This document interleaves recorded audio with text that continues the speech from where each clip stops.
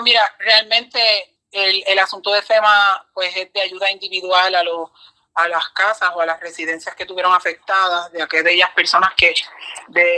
determinaron, ¿verdad?, solicitar los fondos. En el caso de Gurabo, pues algunas personas pues cualificaron, otras no cualificaron. Aquellas que no cualificaron, pues nosotros aquí en el municipio pues tenemos siempre ayudas para materiales de construcción y les ayudamos en todo lo necesario para que mejoren sus viviendas. Así que nada, si ahora dentro de otros proyectos que tiene Vivienda, ¿verdad?, que son proyectos más relacionados a la revitalización de la ciudad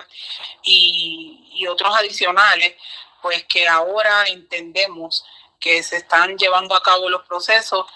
esperamos, ¿verdad?, que sean más ágiles y todo esto se pueda hacer para que puedan arrancar todos los proyectos que están plasmados por los diferentes municipios.